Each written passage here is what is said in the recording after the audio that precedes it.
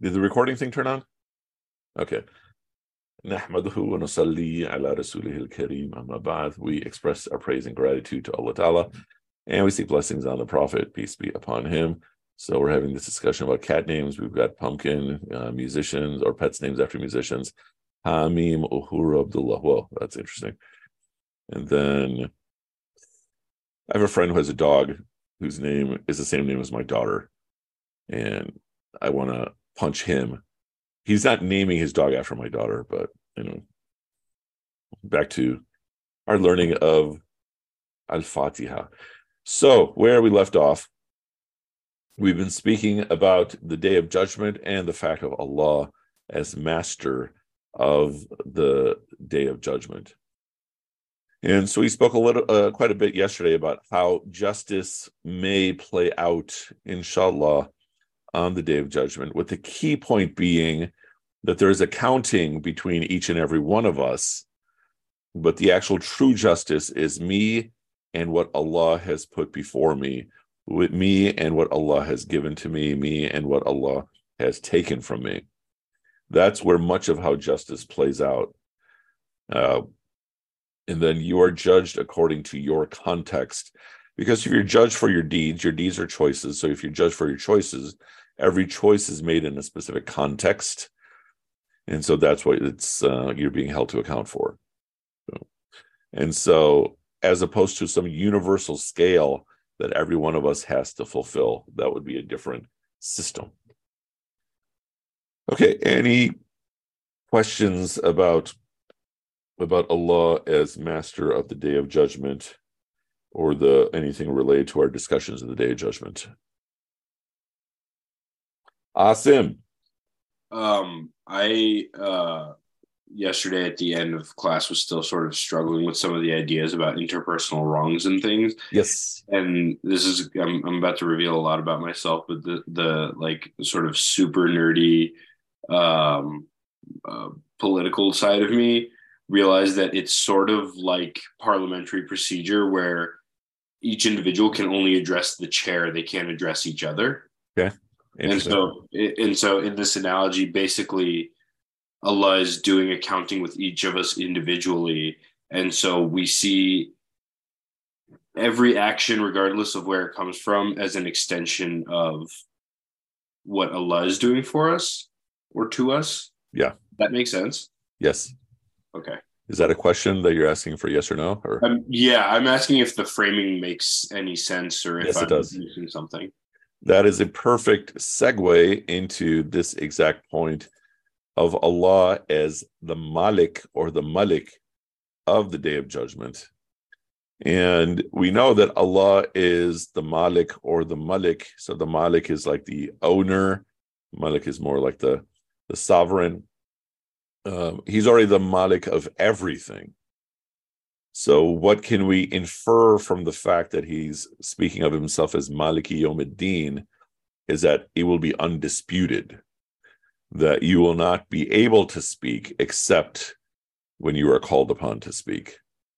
And you will not be able to address anything unless you've been given the opportunity to do so.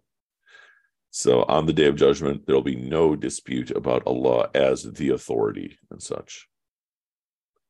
So yeah, Nadia is saying, what if you ask someone for forgiveness and they keep saying no? Then it's no. So let's say I do you wrong. Let's say I steal some tire from your car. I don't know why it's the first thing that came to mind. And, I offer to give it to you back and you say, no, you've hurt me like no one has ever hurt me before. And you refuse to give me forgiveness. In common Orthodox Jewish tradition, you ask 3 times. We don't have a practice like that, a prescription like that. But let's say I just never stop asking for forgiveness and you say no. Then I still owe it to you, that I will have to pay you back on the Day of Judgment. And then it's that same scenario that if I have good deeds to give you, I hand them off. If I'm out of good deeds, then you give me some of your bad. So, makes sense, Nadia? Meaning a person is not obligated to forgive. Here's where it gets even more fun. Seems like an incentive not to forgive people. Oh, wonderful question. Let me get to that in a second. Number one, are you obligated to forgive? No. Can you give terms? Hey, look at what's happening on my screen just because my hand is up. Can you give terms? I will forgive you if you do X, Y, Z, assuming it's not unreasonable, and unreasonable is very wide. You can also give terms for forgiveness. And so the famous example, many of you have heard this story of this guy who goes, he's traveling somewhere, and he stops by this orchard, and he eats some of the fruit from the plants, the trees, the bushes, and such. And he goes to the owner and says, I just ate 3 of your apples or 3 of your oranges. Can you please forgive me, or can I pay for them? And then the owner says, I will forgive you if you work for me for 8 years. Yeah. And if, however, you work for me for 8 years, then on top of that, you have to marry my daughter. And my daughter has no arms, no legs. She's mute. She's deaf. And she's blind. Okay. If you want me to forgive you. Okay. And the man is like, all right, I want his forgiveness. So he works for the 8 years. And then he says, okay, I've completed the 8 years. All right, I'll now marry your daughter. And he hasn't met the daughter until after the nikah, the kitab. And then he is in the bridal suite with her. And there's this completely healthy, beautiful woman. And he says, wait, your dad said all this about you. And she said, yeah, my dad was speaking the truth, but he was speaking in metaphor. When he's saying, I have no hands, I haven't committed any sin. I have no feet, I've never walked towards sin. No, I'm deaf, I've never heard any sin. I've never seen any sin. I've never spoken any sin. No. And then they go on to becoming the parents of Abdul Qadir Jilani, one of the big sheikhs of Islam, one of the biggest of sheikhs of Islamic history. So what was actually taking place, it wasn't that the owner was giving terms for forgiveness. The owner was impressed that this guy was asking for forgiveness for something as menial as a couple of pieces of fruit that I'm not going to miss. So let me see if he's worth my daughter. And then they go on to having, one of the greatest scholars of history. Yeah. Sounds like the current market. Yeah. So back to your point, Nadia, is it an incentive for me to not forgive? No, because if I forgive you, if you forgive me for stealing your tire, you're cleaning my slate, but you are getting rewarded for forgiving me. So forgiveness is not mandatory, but it is considered to be better for us. And a way to think about it is, for those of you who might know the Bible, you have, for example, Deuteronomy, or you have the Old Testament, then you have Matthew, or you have the New Testament. New Testament is forgive, give the other cheek, right?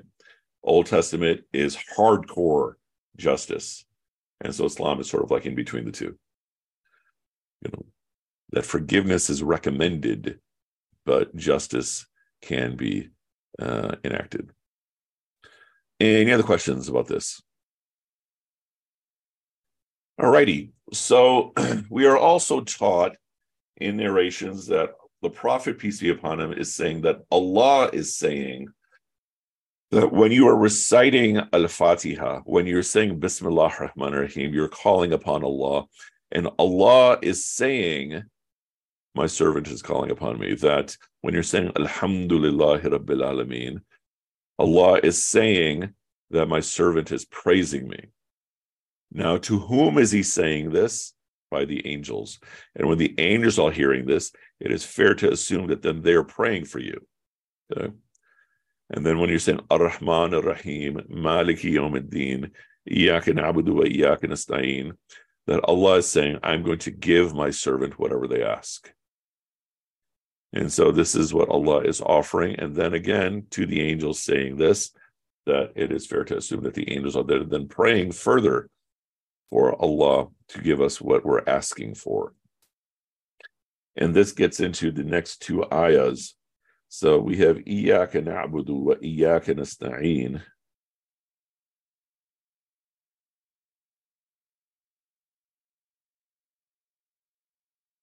And Mustafa, you're again our Arabic scholar today. What is, he's like, oh man, he's called on me again. What is the difference between Iyaka na'budu and na'buduka? Are you familiar? We worship none other than you, as opposed to we worship you. Yeah. So Iyaka is you alone do we worship. And wait, what am I writing here? Sorry. And then you alone we are asking for help. Emphasis, solitary Allah alone. That's Iyaka. Good. Now, what's built into this simple translation is you alone we worship. And remember, we actually gave a more precise definition of the root of na'budu. You alone do we give our most extreme love.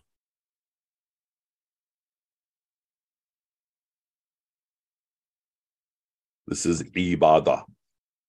To be an abd, to be an abid, to be doing what we're saying here, na'budu, is to give your most extreme love. So the point, again, deeper is we're saying what? Everyone does ibadah to something. And then you have to decide what it is, to whom, to what you're giving your ibadah. And then on top of that, in terms of this grammatical form, there's 4 readings built into this. You alone we worship. You alone we will worship. We do not worship anyone else. We will not worship anyone else. So when I'm saying Iyaka na'budu, I'm saying you, Allah, I worship. You, Allah, I will worship. I do not worship anyone else. I will not worship anyone else. Likewise, for the second half, you alone we seek help. So from you alone, we seek help. Good. Same 4. You alone, we do seek help. You alone, we will seek help. We do not seek help from anyone else. We will not seek help from anyone else.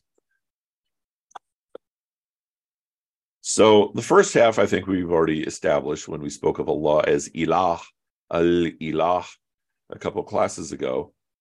And so now speaking about the second half, simple question, theological question. And the answer is kind of easy, but the explanation might take a little bit of effort.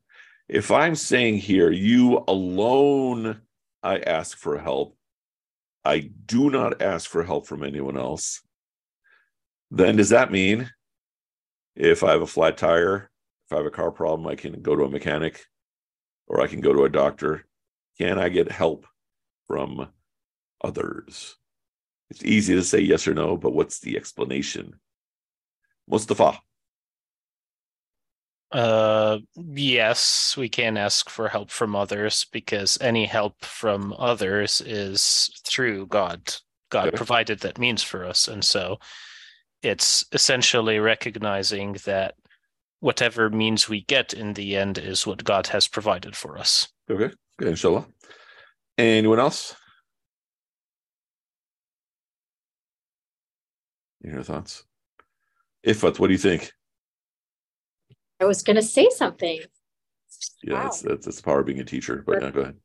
No, I was going to say that I think the manifestation of this trust is seen upon it being challenged when the source, the worldly source of God's mercy upon you, like whatever that means, is like when that's taken away.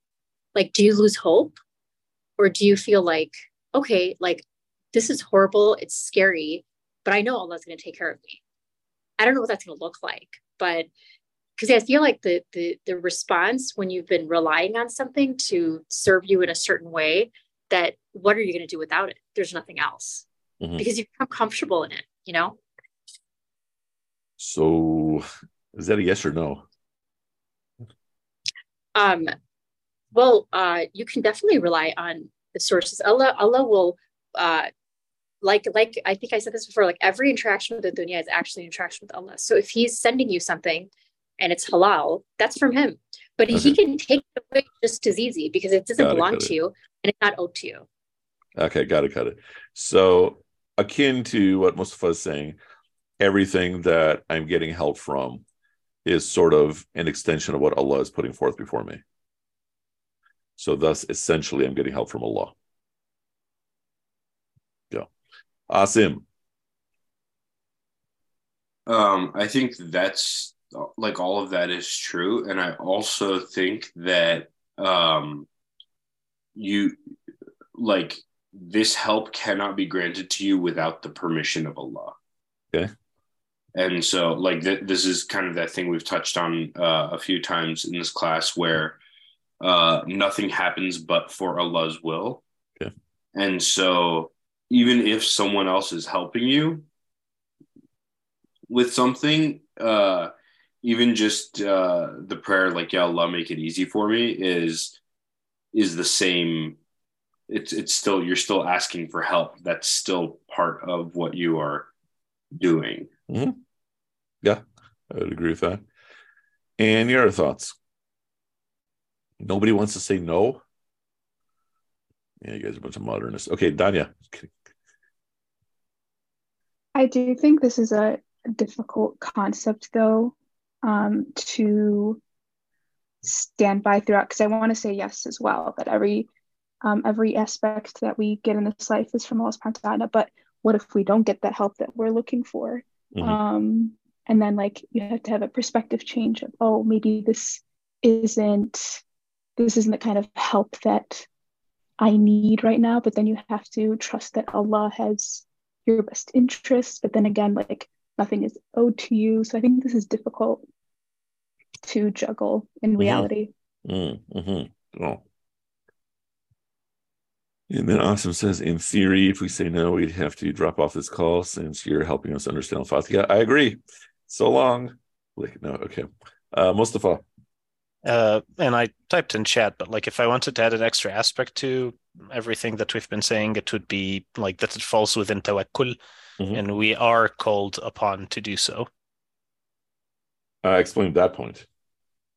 So tawakkul, essentially God tells us that he will make things happen for us, be it the provision of sustenance or helping us in our time of need, so long as we put forth the effort. And so, like, our effort doesn't guarantee the end result, but without our effort, nothing's going to happen, and that all happens through God, essentially. Okay. And the means with which it happens might in the end look completely different from what we're expecting, as Nadia was referring to. Mm-hmm.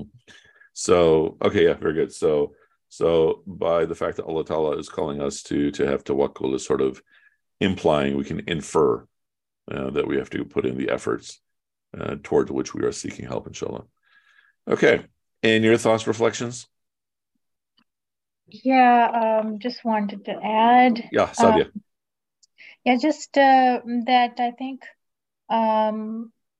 somebody was talking about perspective. So yeah, it gives you a good perspective on what you want to happen versus what you really need in Allah's plan. So if we really believe that everything that's happening to us is coming from Allah, then we have to also believe that even though this particular help that is coming to me is not what I want, but probably it is something that I would need. And I probably might not understand it at this point, but it will turn out to be better. And sometimes that better, and I agree that it can be a very hard concept to really digest, that better may never look like better, but for example, someone gets divorced, or someone in the family dies, or you are in a really, really bad financial trouble or something like that, and the help either doesn't come, or whatever comes is not what's really helping you. So it's really hard to really make sense of, is this what I really needed? is this divorce what I really needed? Mm-hmm.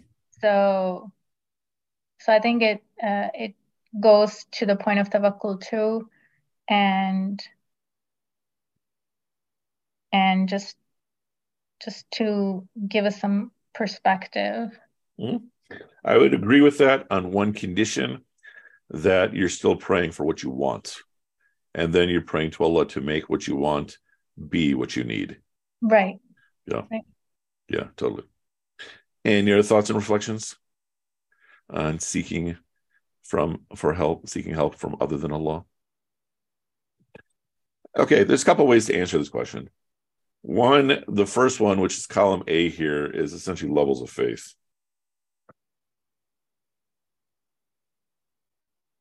And for lack of a better term, I'm going to call the first level of faith the level of physics. Second is the level of ayat. And the third is the level of 24/7. Just explain. Islam, Iman, Ihsan.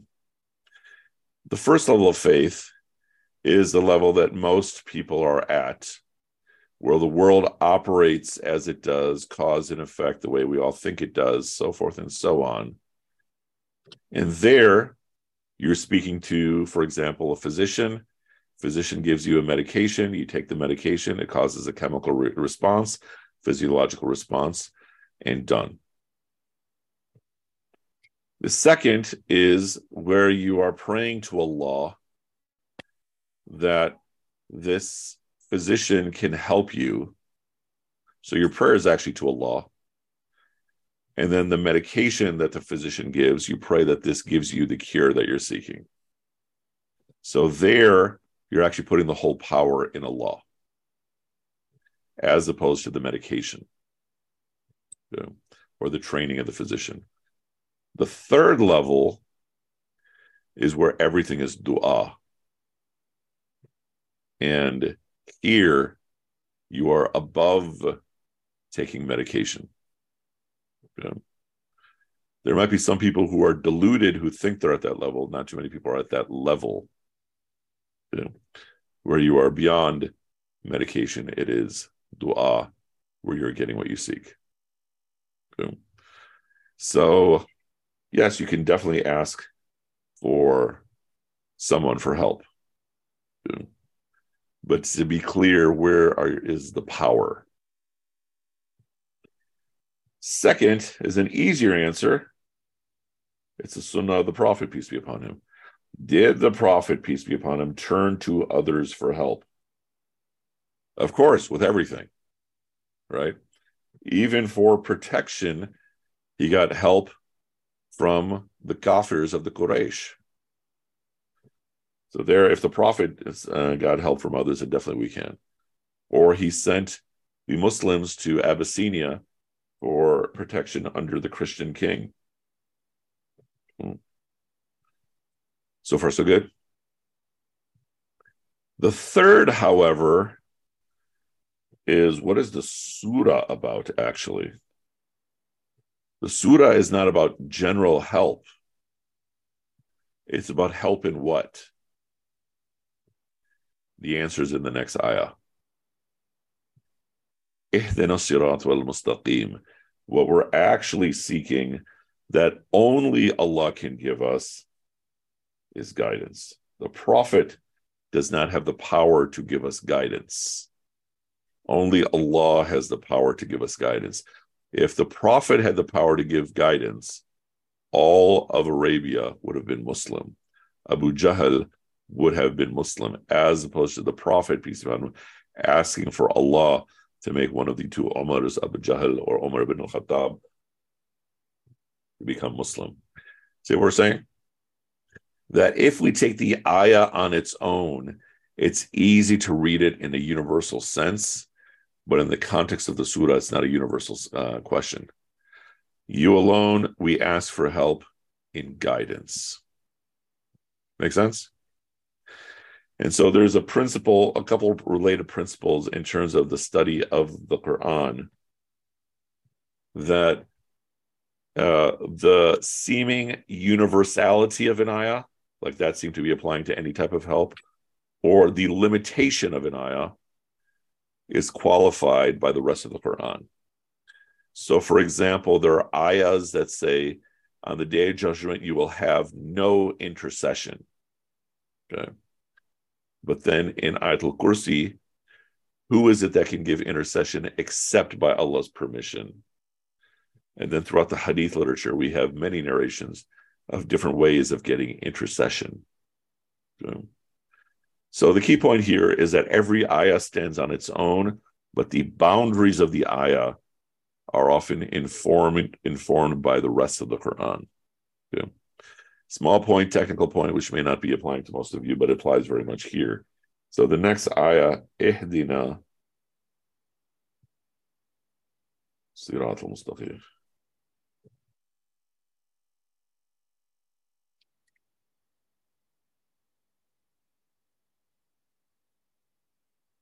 So we're asking Allah, guide us on the straight path. Okay. First, some simple basic questions. When you hear the term straight path, what can you infer from it? Or what does it seem to mean? Forget Islam for a second. Think of GPS. And I'm taking the straight path. What is this telling me? Sadia. Path going to Jannah.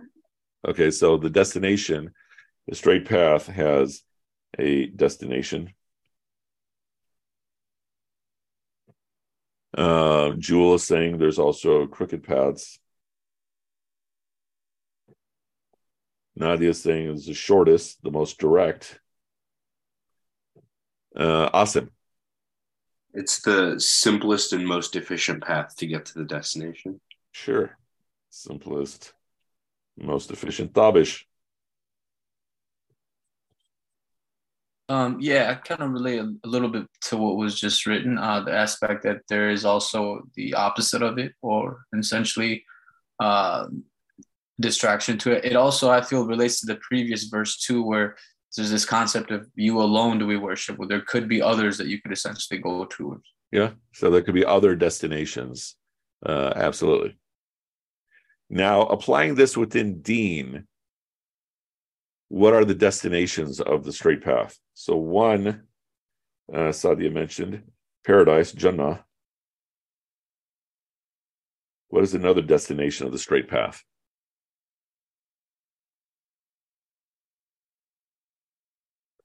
Another is avoidance of hell.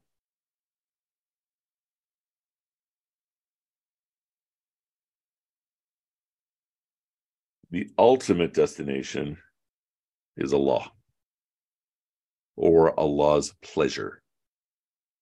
So now think about it. In a given moment, one moment I might do action X. I might give this person some money because I want Allah to reward me. And 5 minutes later, I might give this other person money because I don't want Allah to punish me for not helping this person. And then another 5 minutes later, I might give this other person money just because I want the pleasure of Allah, heaven or hell aside. And so all the three of these are destinations of the straight path. Which one is the best one?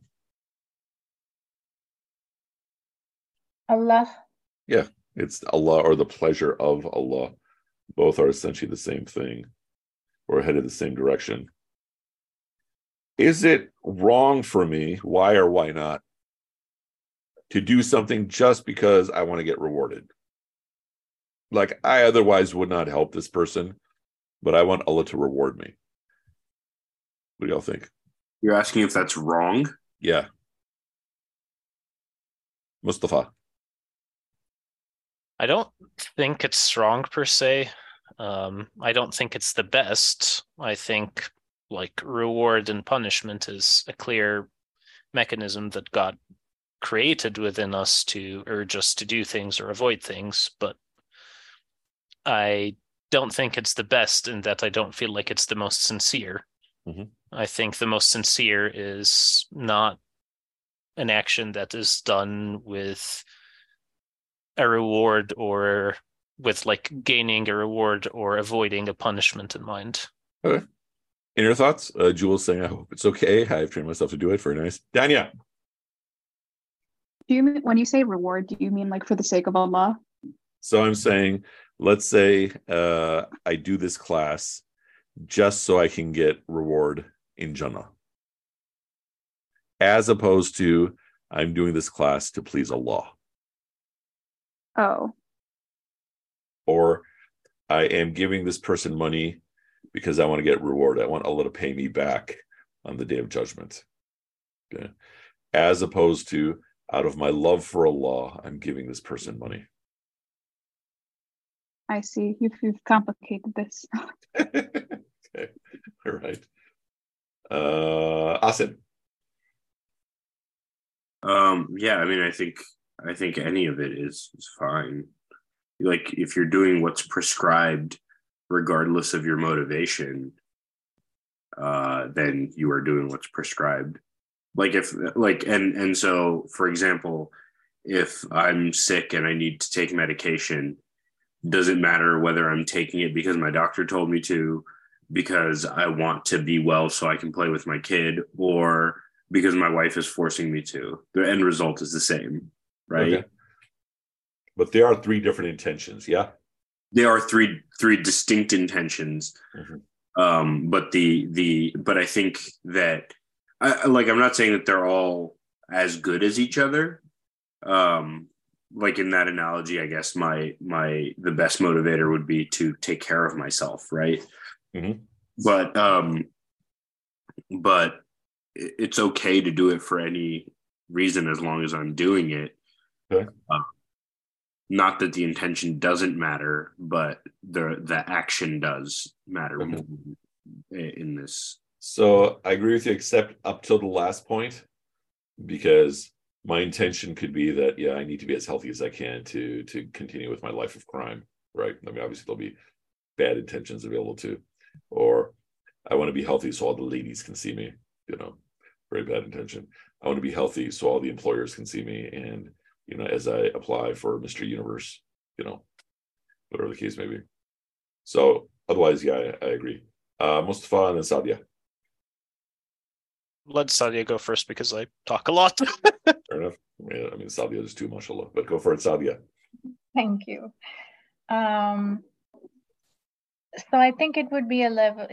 In my opinion, it should be okay to ask, to do things for reward. But I think it would be a level of Islam. When we talk about Islam, Iman, and Ihsan. So if we really want to go to the level of Ihsan, then we would be doing it for the pleasure of Allah, with or without reward. So, very much so. Mustafa. And I can't remember the exact verse or ayah, since we're all Muslim here, so I can actually use ayah and people would understand within the Quran, but there is one very specifically that talks about the heart and the impact of intention or pursuing that which is good on the heart. And so I think this is also something that is useful to think about. It's imperative to think about within the context of why are we doing what we're doing? Because at the end of the day, what God would look at is the state of our hearts. So the more refined we can get our hearts to be, the better, and that comes with intention and sincerity. Very much so. That we will especially be discussing, inshallah, when we get to around ayah 6 and 7 of Al-Baqarah. Tabish. Yeah, I think back to the concept of perhaps in a real world example, if there's a statesman that's laying a gentle kiss on a baby in front of a camera versus someone who is perhaps giving food to someone that is in the back of an alley that no one sees, perhaps there's good in both the actions, but I'm sure there's an element of whatever one wants to look at it with a higher degree of intention and perhaps virtue. Yeah, totally. That those would be potentially different levels of intention. Mustafa, define for everybody what is riya. It's when you do something in order for people to look at you and think you're a better person for it. Mm-hmm. So it's essentially like a good act that would be devoid of sincerity. Its whole purpose is to make people just look at you better and think of you better. Yeah, it's show off. Yeah. So, for example, the metaphor that the prophet is reported to have said about this type of intention of showing off is that it is so subtle. It is more subtle than a black ant on a black shiny rock in the middle of a dark night. That's how subtle the motivation to show off can be. And this is a very bad intention equated with shirk. Niyya would be intention. Riya would be showing off. So, oh, I didn't know this. Okay, so all of these are good intentions. If I am living life doing things only to avoid hell, 100% selfishly, this is still a good selfish. If I'm living life making my choices only for Allah to reward me with all the wonderful things of paradise, purely selfish, otherwise I don't care what happens to anyone I'm doing good deeds to, still a good intention. But the better intention is that you're doing this for the pleasure of Allah. And, yeah, awesome. Can you rank the other two? I'd say they'd be equal. Okay. Yeah. So this gets into a famous poem attributed to Rabia from Basra, where, and I'm paraphrasing, she's saying, my Lord, if I'm serving you to avoid hell, then you should just dump me in hell. And if I'm serving you to be granted paradise, then again, just dump me in hell. But if I'm serving you out of love for you, then please do not deny me any of your splendor. And then there's another narration attributed to her where she's walking down the street with a broom and a bucket of water. And then people are asking her, what are you doing? And she says, well, I'm going to paradise and hell with this broom. I'm just going to fill it up with dust and dirt so no one finds it appealing. And then hell, I'm going to extinguish all the fires of hell with water so that people actually serve Allah to serve Allah out of love for Allah. Yeah, they're actually not really rhyming words, as Mustafa is saying, and feel free to write them out. But in Urdu, they rhyme very well. Okay. So the point I'm making is that there's good selfishness. In our contemporary culture, there's often the notion that if something has any amount of selfishness, it's bad. And so sometimes Muslims become more pious than what Islam is actually requiring of them. And that the line that Islam is requiring people to meet is often lower than what people think people should meet. So there's all kinds of selfishnesses that are actually good selfishnesses. But the best is that you do something out of seeking the pleasure of Allah. Now, another point to consider is how you imagine Islam is going to affect and inform how you practice Islam. So a couple classes ago, I said that how you imagine Allah, how you truly perceive of Allah, is going to directly affect how you understand what's happening in your life. If you perceive Allah as punishing you, then you're going to focus much more on the bad that happens in your life and see them as punishments from Allah. So many times I'll have students who come to my office, far more women than men, saying Allah hates me. Why? Because I'm a horribly bad person. Why? No, I just am. And they've decided that Allah hates them out of nowhere except for how they've been conditioned by parents in Sunday school and all those things. And thus that will affect how you look at what happens in your life. And so I might tell everybody, oh, Allah is so merciful, but maybe in my heart, I see Allah as abandoning me. And so then as I'm going through life, I'm going to see it as though, okay, Allah doesn't answer my prayers. I keep praying and praying. He doesn't answer my prayers. He's not listening. He doesn't care. And that will affect my whole worldview about how life operates. And so when we're saying Allah is so merciful, as many times as we mentioned it in the first part of this surah, and I get hit with the struggle The struggle still hurts, but I think to myself, subhanAllah, it could have been so much worse.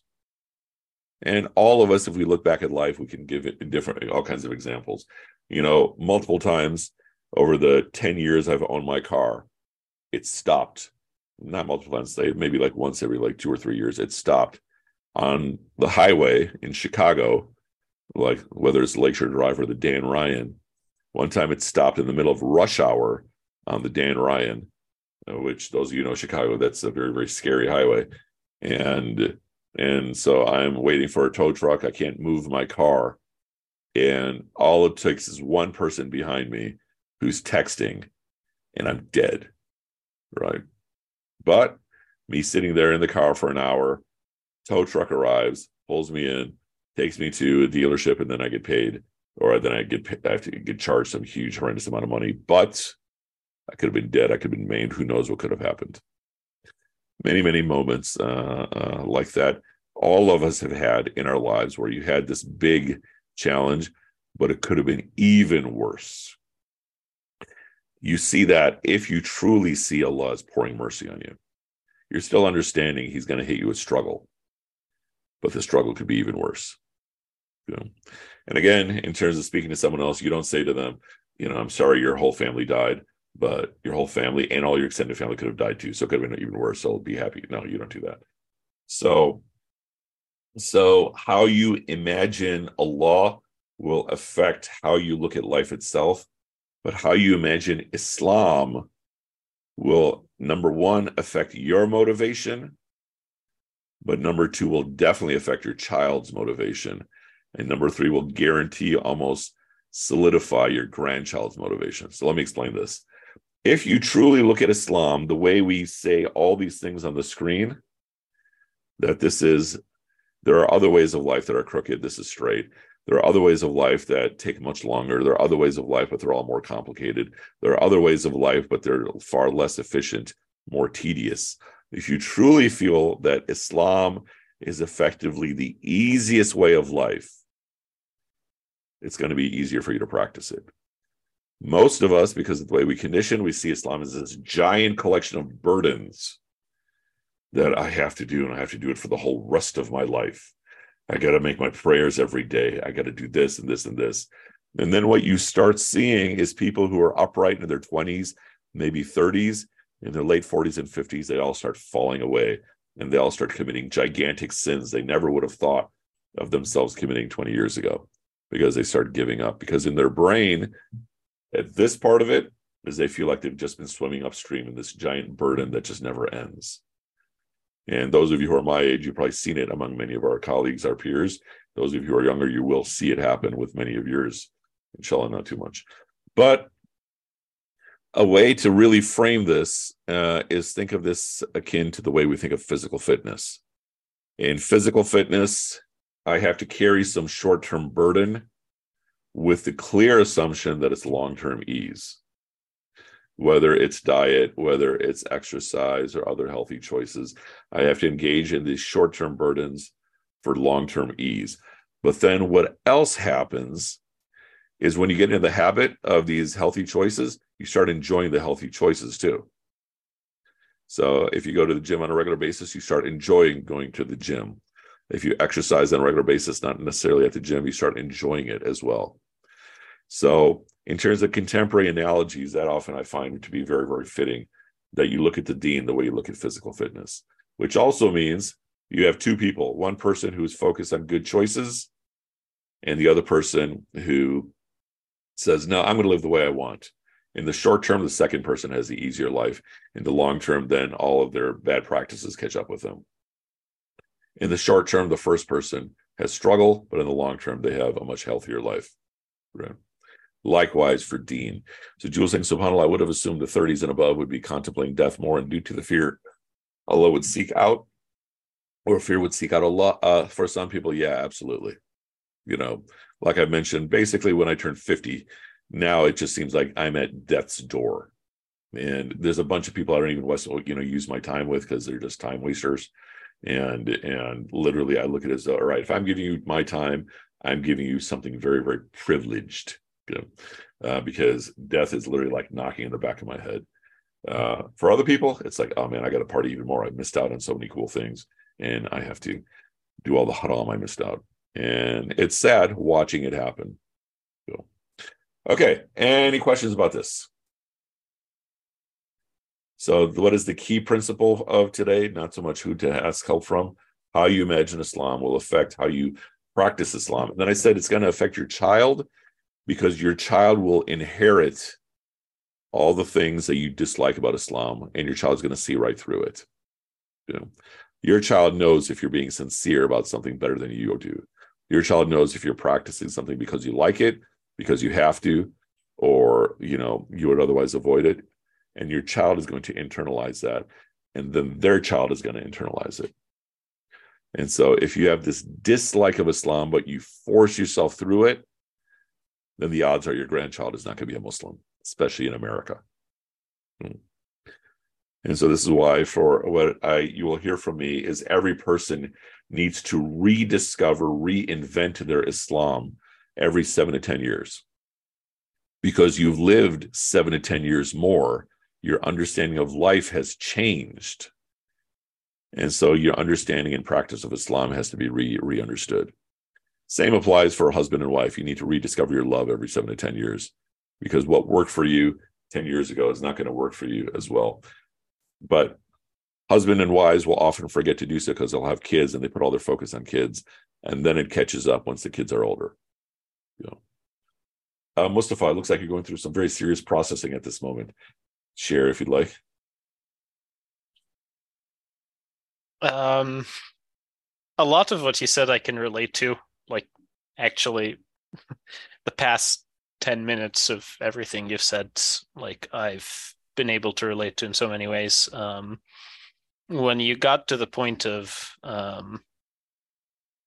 that our grandchildren would inherit our Islam, so what it is that we like about it, or whether we do it just for the sake of doing it or not. I feel like I experienced that growing up, because I did get to a certain point where, like, I asked questions and didn't really get answers that I felt made any sense, and so I questioned everything. And thankfully, I feel like God put in me a sincere pursuit of truth. And so I made a prayer, which was, well, if this is true, please help me see the truth in it. When I was reading the Quran and contemplating it to see whether it made sense for me and whether I do believe in it or not, and it made a world of a difference for me. But I also recognize the fact that that could have gone in a completely different direction. So it hit very close to home for me. Yeah, but then the part about like revising your Islam essentially, or taking another look at it every 10 years or so, that's also something I hadn't considered. And so it actually, like, also there's a certain profundity to it that I just feel like was a light bulb moment. MashaAllah. Good, alhamdulillah. Finishing off, we have a couple of minutes left. Islam is referred to by the Quran by a number of different names. and so names of Islam. And I'm listing these out not so that you have names of Islam, but then different ways to imagine Islam. Okay. So one is Islam itself. What is the literal meaning of Islam? Usually we'll say obedience, peace, submission. More literal, it's to enter into peace. So this is making a statement about the Islamic lifestyle, is that it is to enter into peace, which is then making a statement about a non-Islamic lifestyle. And then we said straight path. And a few others. One is the just middle pinnacle community. Ummat wasat. And so here is basically an emphasis on the community of Islam, which is something we didn't yet touch on. We will revisiting this ayah, inshallah, tomorrow. Because notice we're saying, you alone we worship, guide us on the straight path. And so there are a couple names, and then by extension, light, or light upon light. And this we find across traditions, that darkness is often associated with the wrong way, light is often associated the right way. And then in other cultures, when Islam has come in, it's gone by different names. But the point I want you to think about is not the name as much as what is it saying about this Islamic lifestyle? What is it saying about this Islamic worldview? It's one that is a pathway to peace. Another one, it is the most efficient, the easiest, the straightest path. Another is that it is a path of justice, which is essentially moderation, which is essentially the best way to live in community. It is a path of light. And there's more. Any other questions, thoughts, reflections before we end? So once again, no class tomorrow. We will reconnect on Wednesday, inshallah. And then no class on Thursday. We will reconnect on Friday, inshallah. You're all welcome to have class with each other and just, talk to each other and be cool and all that stuff. But I will not be participating. All righty. We'll stop. Ifat. Do you mind if I add something? Yeah, of course. Please. I was thinking about this, and it's like, love, I think, is the root of so much. I think like what we desire is love, and tied in with that is security and all that kind of stuff, and it moves us to action, things that we think we could never do, So when you think about it, right, like when we act out of love, let me give you an example. So when you have a pregnant woman, right, she could be like a smoker. She is not going to touch a cigarette. Let me tell you, for 9 months, she's not going.